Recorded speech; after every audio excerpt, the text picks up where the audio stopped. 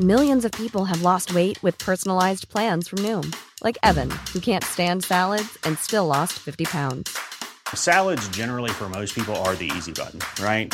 For me, that wasn't an option. I never really was a salad guy. That's just not who I am. But Noom worked for me. Get your personalized plan today at Noom.com. Real Noom user compensated to provide their story. In 4 weeks, the typical Noom user can expect to lose 1 to 2 pounds per week. Individual results may vary.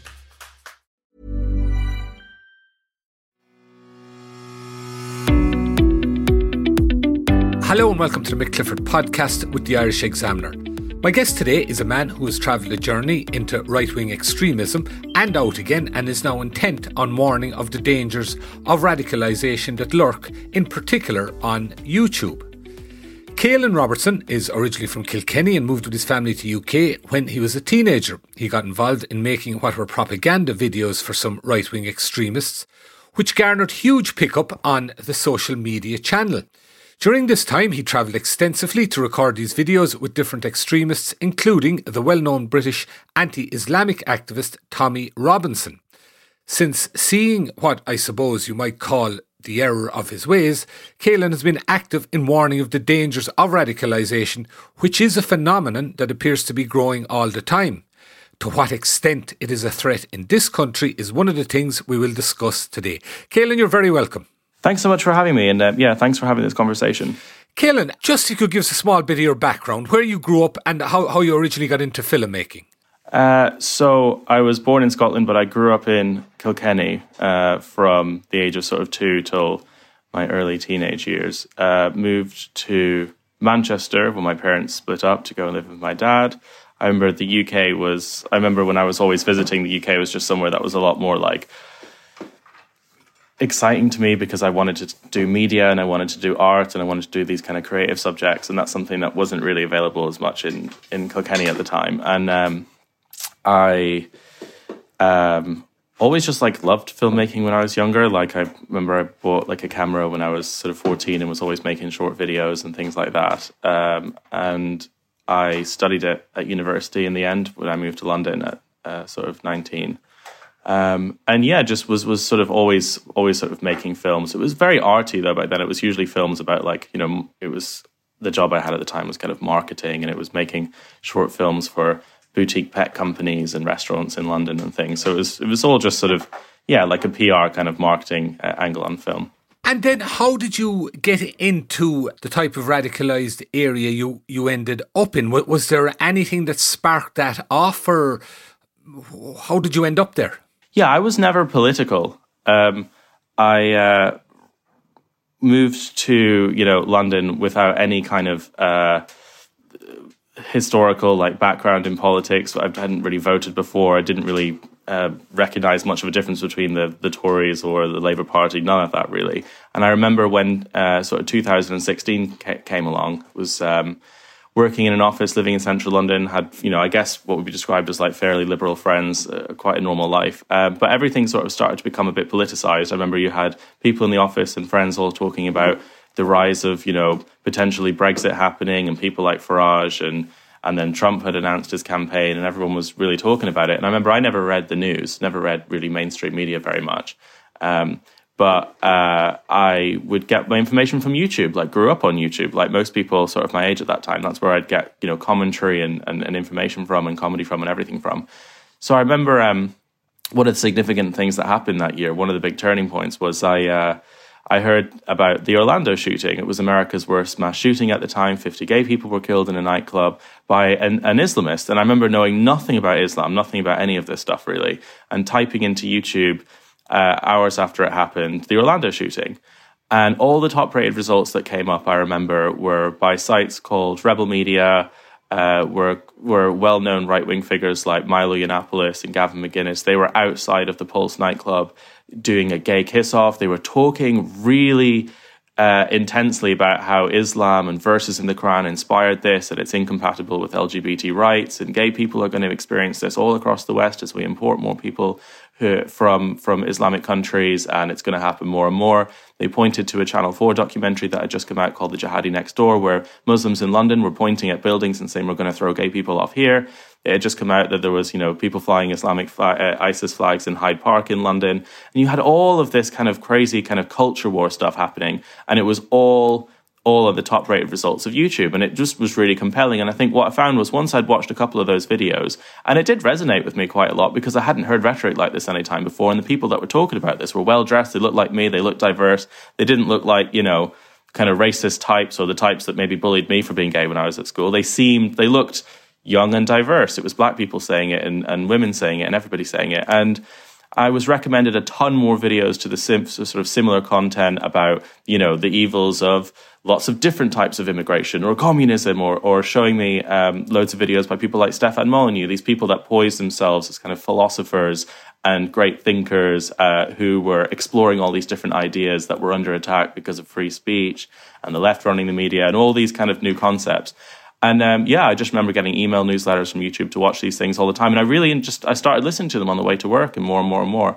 And I remember the LGBT thing is the thing that was most important to me than the idea that this stuff was under attack. I remember when I came out, when I was sort of really, really young and feeling like a really big part of my identity is that as being a member of the LGBT community, and that could potentially be under attack. And what if we had a nightclub shooting here in Soho or in London, or one of the only places that I felt like completely free and open for the first time when I went to them? And it was deeply, deeply concerning. I remember Trump held up a flag a couple of weeks later, the LGBT rainbow flag, and he said, "I will protect the LGBT community from a radical, hateful ideology," referring to Islam. And I remember Hillary Clinton didn't say anything about it. And it felt like the right, especially this online, very, very polished right, were really there protecting free speech, women's rights, and gay rights. Genuinely, that sounds crazy, but that's how it appeared. And that's genuinely how I felt about it. And a few months later, I remember realizing that there was no one in Britain making content like this. There was no one in the UK who was going to, say, left-wing rallies like they were doing in America and asking them, quote, tough questions and countering their narrative and sort of putting it up online. These videos were getting millions and millions of views in the US. And I realized that actually someone should do it in this country because no one is holding the left accountable in this country and no one is talking about these things in this country. No one understands the importance of all of this. So I went out with the camera. I went to a feminist rally and I asked them why they don't like Trump. And a lot of them genuinely didn't really have answers straight away. So put those clips together, put it online. And that night it got millions and millions of views. It was shared by kind of all of the top right-wing figures that I'd been watching for years. And it all just took off from there. Yeah, and the thing that strikes me there, Caolan, is in terms of how long it took from what you might call that initial spark to get to a position where you became totally immersed in this notion, politically aware, if you want to put it that way, albeit from a very radicalised position. Whereas, like I would suspect the vast majority of people in their early 20s don't have any politics, and then suddenly they get to that point where they're totally clued into politics, but from a radicalised position. I mean, there's been loads of research that's been carried out into people, into how long it takes someone to become radicalised on the internet now. And the average time is 6 weeks. And this is done by looking through people's search engine history and looking through all of their results and then examining them afterwards. It's an extremely rapid process. If you imagine the sheer volume of content that there is on the internet, radicalization traditionally, like in the 80s and 90s, you go to a pub, there's a group of skinheads, you can kind of see they're dodgy, they'll have you come in and they'll bring you into their eye, slowly, and there's like leaflets, and information is shared very, very slowly. It's not very slick. Whereas now it's an incredible amount of resource that's kind of pumped into people's news feeds at a rate that we can't even barely comprehend yet. Thousands and thousands of hours of video, push to people in a way that looks very, very compelling and really, really decent. And it's very, very easy to have your entire worldview shifted overnight just in a change in your newsfeed. I think the average person scrolls through 300 feet of newsfeed every day. That's the length of a football stadium. Our entire brains are starting to be reshaped to the type of information that's curated that we see on our Facebook newsfeed, Twitter newsfeed, and YouTube newsfeed. And if you shift that rapidly by starting to like a few right-wing pages or starting to watch a few right-wing videos, those algorithms will pump an incredible amount of more extreme content just to keep you hooked so that you can stay up longer on the sites. And it has a really profound impact on you. It feels like, I remember scrolling through my newsfeed, I remember seeing all these stories, I remember this constant outrage and the constant stuff that was being pumped. It felt like I was totally under attack. It felt like the world was collapsing. It felt like free speech was over. It felt like every day there was another horrible thing that was happening. The way that they would weaponize these things that were going on, like the Jussie Smollett hate crime hoax, that happened. That was exploding all over my newsfeed to make arguments that hate crimes weren't really true. They weren't really happening. Here's an example of this one that's fake. Here's an example of this one that was fake. Everything was highly, highly weaponized. You had terror attacks non-stop in Europe at the time, in France and on all across the place in 2016 and all across the UK. And these were extremely useful for right-wing figures who would absolutely blow up all over everybody's news feeds with it, talking about importing these people and talking about how this is going to be the new norm and Britain is under Sharia law. I mean, it was a huge amount of stuff. And it was really convincing, genuinely. It didn't match reality, but I was, and millions of other people who were engaging with this content, completely engrossed by it. I think the top 7 out of 10 most engaged Facebook posts over the last 7 days were all Ben Shapiro and the Daily Wire still. So this kind of reactionary content is still really at the forefront of a lot of it. But being on the receiving end of it is completely overwhelming. And it takes about 6 weeks. It took me a couple of months. Yeah, and then so you're in a position now where you're convinced this is the case and that you're defending free speech, and you go out and, as you say, you attend these rallies, you make these videos, and it's fair to say that you obviously manipulate those videos to portray precisely the agenda you're following. When you're doing that, are you, in terms of the mentality you would have had at the time, is it a question, are you genuinely convincing yourself that what you're doing is not manipulating these people's worldview, but basically opening up the truth to them, or whatever way you want to put it in that respect? So genuinely, I felt like the overarching things that were extremely important at the time that were genuinely under attack is that gay people will not be able to exist in the West in 30 years when all of these things take over. Free speech is under attack, and that's about to be crushed, and women's rights will start being reduced if we import all these. These are the core things I thought were immovable and the most important thing ever. And I felt like if I wanted to wake all of these people up and wake people up in the UK, and the people that I was working with, and Tommy and all of us were on a bit of a crusade to just get as many people listening to us and understanding this stuff as possible. If we had to sort of bend the truth to cater to the algorithms, put stuff out that was a bit more selective, put stuff out that was a bit manipulated to get more views, to have content do better, then that was something we were willing to do for the greater ideological good of waking everybody up. It was kind of like, YouTube would reward our videos if they were more extreme, if they were more associated with conflict or, really, really crazy interactions, far more than sit down, reasonable talking teleprompter videos. And so we would sort of feed that algorithm and feed those recommendations by going out and creating content that was funneled into that as much as possible. And a lot of the time that meant, selectively editing stuff. The real world is, I guess, more boring than the internet would have you believe, and all these sites would have you believe. So we would heighten a lot of that stuff up. But again, it was for the greater good. I still believed in all of that stuff. I just felt like it was a necessary kind of evil, which is why I was doing it. The other thing that would jump out at me coming from a bit of a distance is, in particular, that your belief that this was in the best interest of asserting the rights of LGBT people, because an awful lot of us would have the impression that extremists, particularly right-wing extremists, that they're largely intolerant of LGBT people, as they are with all sorts of minorities. Yet for you it seems to have been a case that they were going to advance the rights of LGBT people.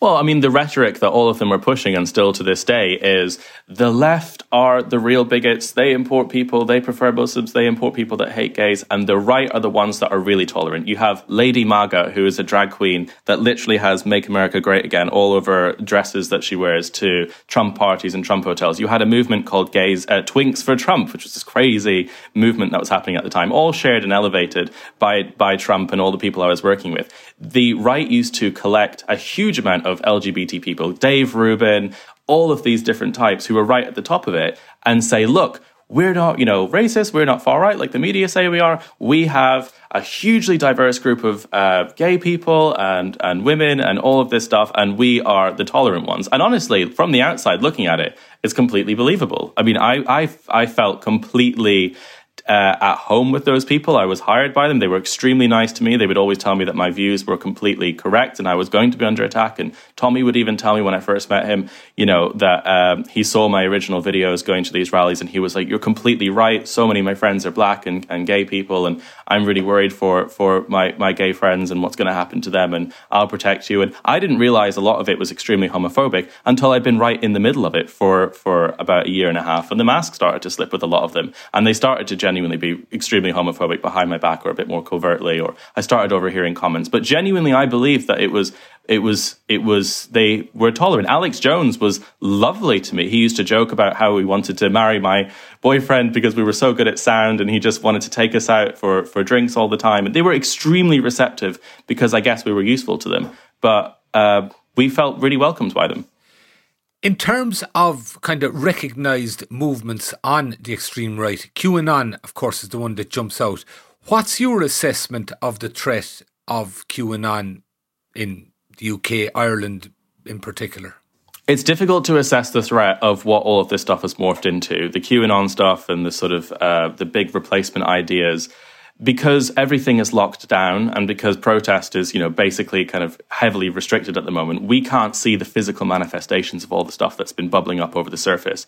But I think it's a huge threat. And just because we can't see it on our streets every Saturday doesn't mean it's not happening. We've had so many studies that have seen a direct link between time spent online and radicalization. We've had tens of millions, hundreds of millions of people spend an incredible amount of time on the internet because of the pandemic, who are now seeing an explosion in the number of in the amount of engagement and the amount of likes and the amount of activity with extreme groups like QAnon. I mean, if you look at the Capitol riot that happened only a few months ago, that is only a tiny, tiny, tiny fraction of, I think, the sort of stuff that we're going to see more and more and more now. As Trump left and as it's all becoming more fractured, I think it's becoming even more dangerous because it's much more difficult to see the figureheads of all of these movements. QAnon is all sort of community-led with sort of hundreds and hundreds of different leaders and all these kind of different secret Facebook groups. And just because we don't see it openly and just because there isn't one big figure that we can all look at and measure the size of, doesn't mean it's not just as dangerous. It's also far less accountable now as well. It's not all centered around, the head of the Republican Party or a movement that's, at least in some way restrained. It's all pushed onto the darker sides of the internet. All of this stuff is now on Telegram, and it's all on Parler, and it's all on sites that are much more difficult to regulate and to also see what's going on. So I think it's extremely dangerous, and it is a formation of the movement that I was part of. It's a new version of it. I recognised a bunch of the faces at the Capitol riots when I sat in the office watching the footage of it happening live on CNN, and thought, my gosh, the stuff that we were there at the beginning has turned into something far more extreme and far more bizarre. I don't think I could ever have been on board with something like that, but all those people are. And so I think it's super, super, super worrying. And again, just because everything's locked down, we don't see the physical manifestation as much. But I think when everything opens back up, we'll start to see it a lot more. We're also at a point where basically everyone knows someone that's a conspiracy theorist now. Everyone has a cousin who has a friend. Everyone has a mum who has an uncle. I hear stories every single day of someone saying, my gosh, my friend came to visit me for my birthday the other day, and she started talking about anti-lockdown and started talking about this and this and this. It's become a complete epidemic. It's just harder to spot at the moment. Two aspects to it that I'm just curious about as well, Caolan. First of all, the age demographic, as I understand it, it's certainly not exclusively younger people, that more middle-aged people can easily be radicalised as well, particularly depending on their personal circumstances. And the other thing is, as you say, it has been manifested because of the lockdown. But how will that manifest itself, in your opinion? Will it be in demonstrations, or is there potential for political power through the ballot box, for example, to be garnered through it? I would say it would be definitely a mix of both. If you look at Marjorie Taylor Greene in the United States, she's now polling as the number one favourite Republican candidate for all of the Republican voters. That's scary. She's the most, the most extreme and the most openly sympathetic to QAnon. She's said, when we go on, she's made comments that are literally direct flags to QAnon, and she's now the number one polling person. So polling-wise, yes, and I see what's happening in the United States. I always see what's happening in Ireland and Britain and the rest of Europe following a couple of years later. It's just the way that things always seem to happen politically. And it's extremely worrying, but also physical manifestations. I think you'd see a massive amount of demonstrations happening that will be becoming ever more increasingly violent over time. You like the sort of stuff we saw at January 6th in America. And yeah, it's extremely worrying. And the demographics are something that is really, really unheard of. This type of radicalization and this type of shifting to extreme thinking happening in educated groups and non-white groups as well is something that was unheard of before 2016 and before the explosion of the internet and all of these sites allowing all of this stuff to happen at an accelerated rate. It's basically when the YouTube and the Facebook algorithms shifted from showing you content that your friends were just posting and your family were just posting to driven content that keeps you on your site longer for driving for more and more extreme information. And when that shifted, everything kind of spiraled out of control. But it's just completely unheard of. And I think the thing that's most dangerous about it is the type of content that's changing people's minds and shifting so many demographics that we haven't seen before is because it's so incredibly slick.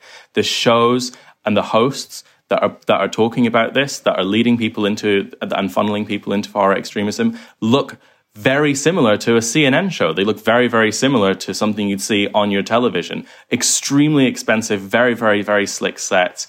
And it's really blurring the boundary between alternative fringe media and the stuff that you trust and watch on television. And it's all starting to look and sound the same. And that's what is so dangerous. The right weaponizing production value is one of the most dangerous things that's happened as well. And that's also why it's so incredibly convincing. We found this too. I realized when I was at Rebel Media and I was doing extreme content that when we upgraded our cameras and when we started really upgrading our set and making things look like basically Vice News, that's kind of the style that we ended up looking like, we had an incredible amount of increased support, an incredible amount of support from students and educated people and even middle-class people who just trusted it because it looks good. And that's sort of the super, super worrying thing about it as well. I think they've realized the value of doing that. And the other thing, I mean, there was always potential for people prior to the internet and even in a different time for, relatively smaller groups of people to be radicalised by quasi-religious or whatever types of organisations. But the fact that it is becoming so prevalent, I mean, is it all down to the medium? The fact that the potential was always there to radicalise people? Or is it to do with culture in that there are an awful lot of people that are perhaps feel left out, left behind, and are looking for something alternative? I mean, people are going to be very, very susceptible to this because it is the case that there are a huge number of people in the south of America who are completely left behind by politicians on the left and the right. They look at the Democrat Party, the Republican Party, and all they see is people in suits who have meant that their lives are so rubbish they can't even have clean drinking water. Look at Flint, look at all of these towns. They don't even have healthcare, and they hate the system so much that they're susceptible to anything but the system, which is why they go and vote for extreme politicians or politicians that quote unquote don't sound like everybody else. So there is an appetite for that there, but I don't think it's on the scale. I don't think that existing appetite is big enough to reflect what's happening now. I think people's minds have genuinely been shifted and turned to content that they weren't looking for. For example, in 2016, when I typed Orlando into YouTube, I wasn't looking for extreme content. I wasn't looking for racist content or anything like that. YouTube gave it to me. 80% of all of the videos that I made on YouTube, the views from those videos, 80% of them were from non-subscribers and people that weren't looking for extreme content. They were put onto people's homepages who were just browsing YouTube, looking at cat videos. So this is being pushed onto people that aren't looking for it on mass of a scale. And I think that's the main driver to all of it.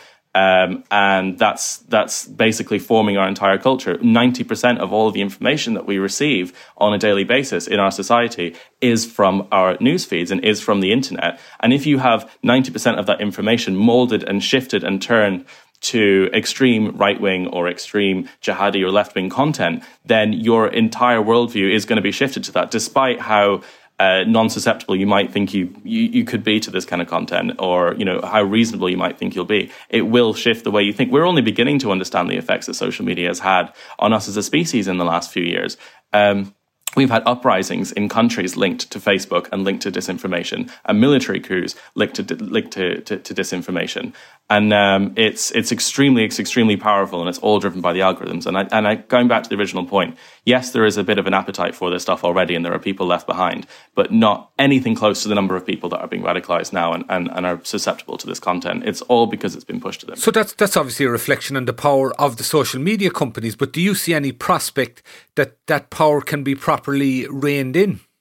It's difficult. We don't have a system in place, and we don't have people in place who even understand how any of it works at the moment. The Real Facebook Oversight Board, which is an amazing organisation set up to highlight a lot of this stuff based in London, have recently spoken out about how they were at Senate hearings and they were at Congress hearings and things like that, talking about the dangers of radicalisation of Twitter and Facebook. And the judges and some of the top policymakers in America couldn't distinguish or understand the difference between a tweet and an email. And so if we don't understand even the most basic forms of how these social media sites work from policymakers, when also at the same time, social media companies have just overtaken oil and military as the biggest lobbyists in America, there is no way we're going to be able to fix any of this, I don't think, or reduce the impact of it, or even fully understand the impact of it. It might be 10, 20 years from now until we can look back at society and see where things hit a turning point and see where things really, really went dark and understand the scale of what's happened. So I'm pretty bleak about it. I think it's only going to get worse. Okay, and just turning briefly to Ireland, Caolan, for a minute. Were you over here at some stage during the Repeal the 8 campaign with one of these groups? Yeah, so I think it was like one of my first videos. It was when I just joined Rebel Media, like the week I joined, there was a Repeal the 8 rally. And I know Rebel were very anti-abortion, and I didn't know much about it, but I guess when you're in right-wing circles and you're in the far right and all of your friends become politically that way, you're kind of all of your views, even outside of the basic ones that you had, all start to kind of turn generally right-wing, on climate change, on everything. And so I flew over here to go to that rally and interviewed loads of the people who were there. I guess I chose out the ones that were the kookiest. One person said that abortion should be allowed like a day after the baby was born, like silly things like that. Yeah. Put it together, and that went extremely viral as well on Facebook. I think there was just, I don't know how it was, how it happened so quickly. I think it got like 2 million views or something like that. And did that group liaise with local groups in Dublin or in Ireland? I don't think so. That was just like a standard protest in Dublin, covered it, filmed it. It went out on Rebel Media, and then it also went out on Facebook, but yeah. In a broader sense, from your knowledge, is the potential or even the incidence of radicalisation, so to speak, in Ireland as bad as in bigger countries like the UK, the US? I don't know fully enough about it, but I know that there's, an incredible amount of support for the kind of stuff that I used to do. I mean, when I was in Ireland, I went to Wicklow County Town Hall, I think it was, and there were like even staff who were handing us notes, pieces of paper, when we were on our way out, and we opened them up and they were like, keep up the good work. We can't say anything because there's no free speech. The media controls everything, but like keep it up. And there was a huge amount of support, like basically everywhere that we went, which was really interesting to us. Usually we gauge that to back then we'd call it how based is a country, how supportive is a country. And we had a huge amount of that in Ireland, and obviously a huge amount of our views, like our biggest documentary, Borderless, finished in Ireland, and that was sort of the end of that. But I think based on how quickly that video went viral that I put out, that sort of 2 million viewed one, I would say there's a huge underground sort of support for a lot of that stuff in Ireland that isn't very visible on the surface. It's very kind of quiet, but it's there. I mean, you had, Gemma O'Doherty and people who we were filming with at the time, and different people like that who were also experiencing the same kind of support on the streets, and who were getting an incredible amount of views. And I think the only reason that we don't see that, again, manifesting in such a vocal, open way is because they are banned from social media. But they're still going, and they're still getting an incredible amount of engagement on hidden sites and sites like Telegram. So I think it's still pretty, still pretty worrying. And in that respect, do you know, for instance, is there much correlation between a political culture in a country and the level of radicalisation? I'm thinking, for instance, obviously the US, and you mentioned the Republican Party and the prominence of that and a certain crossover. People will suggest in the UK to a certain extent elements of the Tory Party, and you've Farage, etc. And you go look at the likes of Hungary, perhaps Poland, and Brazil. There's various countries where you have that sort of right-wing, not extremism, but sort of, strongman right-wing so-called type of politics. Now, here, certainly, as of yet, it's not that kind of culture as it isn't in some other countries. Do you get the impression there's any correlation between a country's political culture and the radicalisation, or is it so far underground that's not obvious? Yeah, I mean, of course, like the existing culture of a country will determine how quickly stuff like this can grow and how quickly there's an appetite for it. But I also think that, countries that are more openly right-wing or culturally very populist or right-wing aren't really interested in a lot of this content because it's what they already believe. It doesn't feel underground, and if they want to support it, they can just go to the polls and they can just vote for the same prime minister again. I mean, it's not like a big thing that they're very, very excited about. The countries where this stuff is most worrying are actually very, very liberal countries. You see a lot of it happening in New Zealand, where we had a few rallies. You see it in Norway as well, and in Oslo when I was, and in Finland when I was there with Lauren Southern. There were actually extreme neo-Nazi groups that were patrolling, diverse areas called the Soldiers of Odin, and extremely dangerous groups. And these are in some of the most liberal countries in Europe. And I think that's something I think it's completely universal.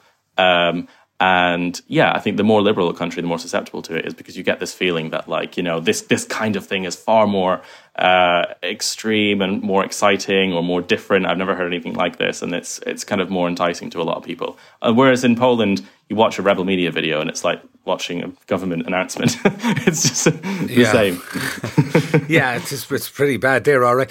And yourself, Caolan, do you get any vibes from people who'd be on the left who perhaps are suspicious of you because of your past? And also, do you get any grief from those whom you would have had common cause with on the extreme right?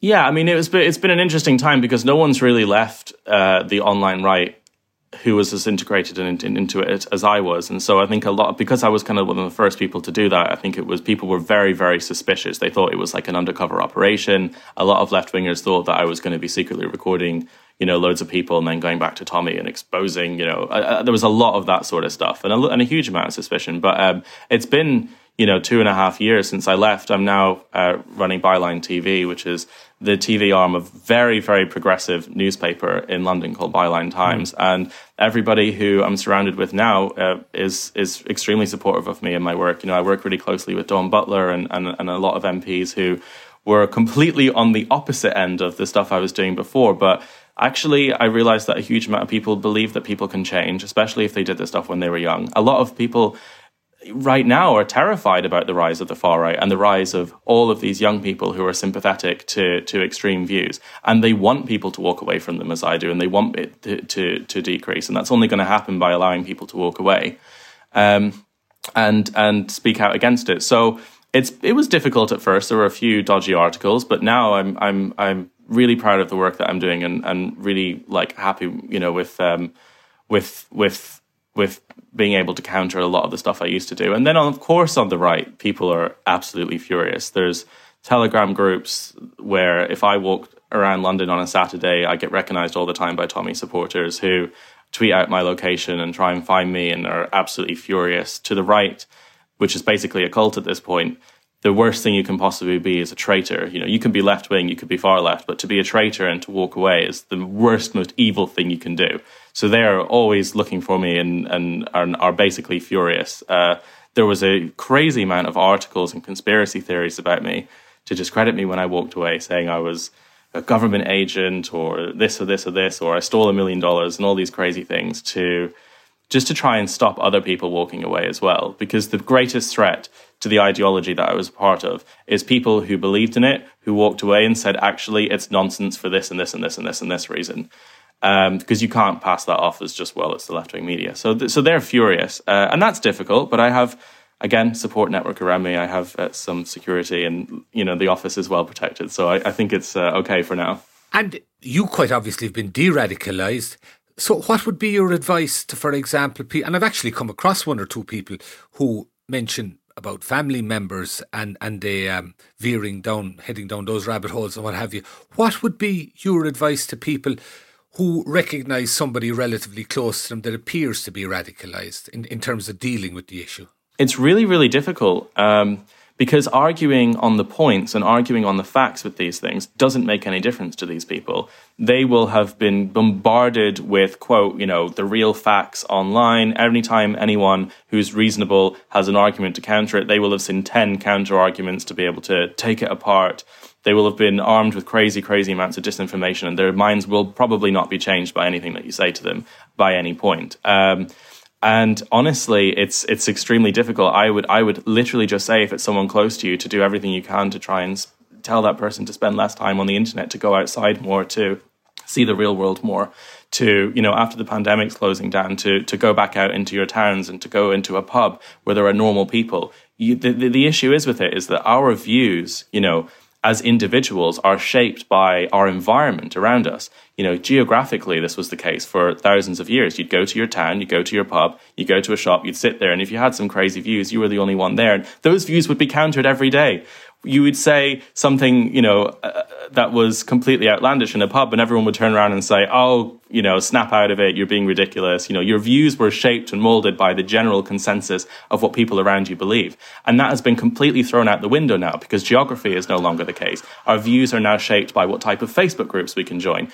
You could be one of 1 million people in the world who believes that the earth is flat, but no one in your town and no one in your village will believe the same thing, and those views will probably disappear. Now you can formulate a group with those 1 million people, and now everything you believe is fine, everything you believe is normal, and everything, because you have completely shaped your environment to cater to extreme views, and that's been done for these people. So it's about taking them away from that environment, taking them out of it, going back out into the real world again, going into a pub again, and just connecting with normal people. I think that's the only way that any of it can really be solved. And again, if you're someone it's extreme right, or you're someone that sees himself in any of these circles or QAnon circles, honestly, I meet these people all the time. I get recognized in the street all the time by Tommy supporters who still think I'm involved in this stuff. And all I say to them is, I'm not going to argue with you on whether you're right or wrong, but I'm just going to say that I was involved in it. And I know that they're grifters, and they're people who are doing it just for money. And the people that you're listening to either don't believe what they're telling you, or they believe a version of it that's so extreme you would want nothing to do with it. So just trust me based on the people who you are listening to, how they're benefiting and profiting from you. It's the only way that they can be pulled back from it. To finish, Caolan, have you any note of optimism? I don't have any optimism, to be honest. I set up a group to help de-radicalize people and to tell their stories and to help them walk away, and that's been fairly successful. But there are far more people joining these groups than leaving them right now. There are a tiny amount leaving them, and it's just growing and growing and growing. We have a political system that doesn't even understand how it works. And we have, again, the 7 out of the 10 most engaged posts last week on Facebook were from the Ben Shapiro show. And that is, to me, extremely worrying. It shows that the trend is getting far more rapid and bigger in scale than it was when I joined. So no, I don't have much hope, unless there's a global internet outage that lasts forever. Right. There was something like that in a movie there briefly, yeah.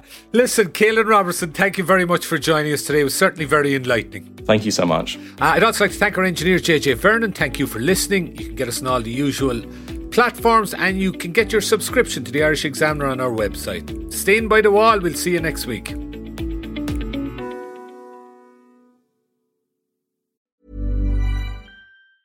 Tired of ads barging into your favorite news podcasts? Good news. Ad-free listening is available on Amazon Music for all the music plus top podcasts included with your Prime membership. Stay up to date on everything newsworthy by downloading the Amazon Music app for free, or go to amazon.com/news ad free. That's amazon.com/news ad free to catch up on the latest episodes without the ads.